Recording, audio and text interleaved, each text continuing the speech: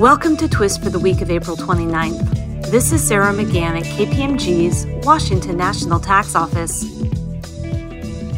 The Comptroller of Maryland recently issued Tax Alert 0419, which provides guidance on the taxation and apportionment of GILTI.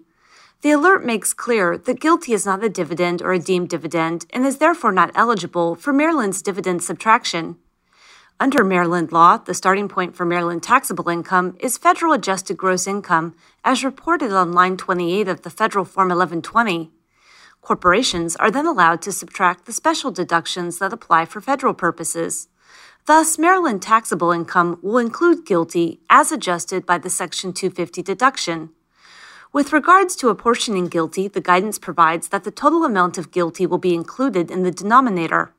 Because GILTI is considered, at least by the Comptroller, to be income attributable to intangibles, it will be included in the Maryland sales factor numerator based on the average of the property and payroll factors.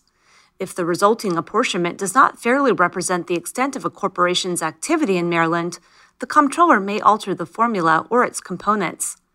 Any request for alternative apportionment must be in writing, must set forth the proposed alternative calculation, and must be submitted at the time the return is filed.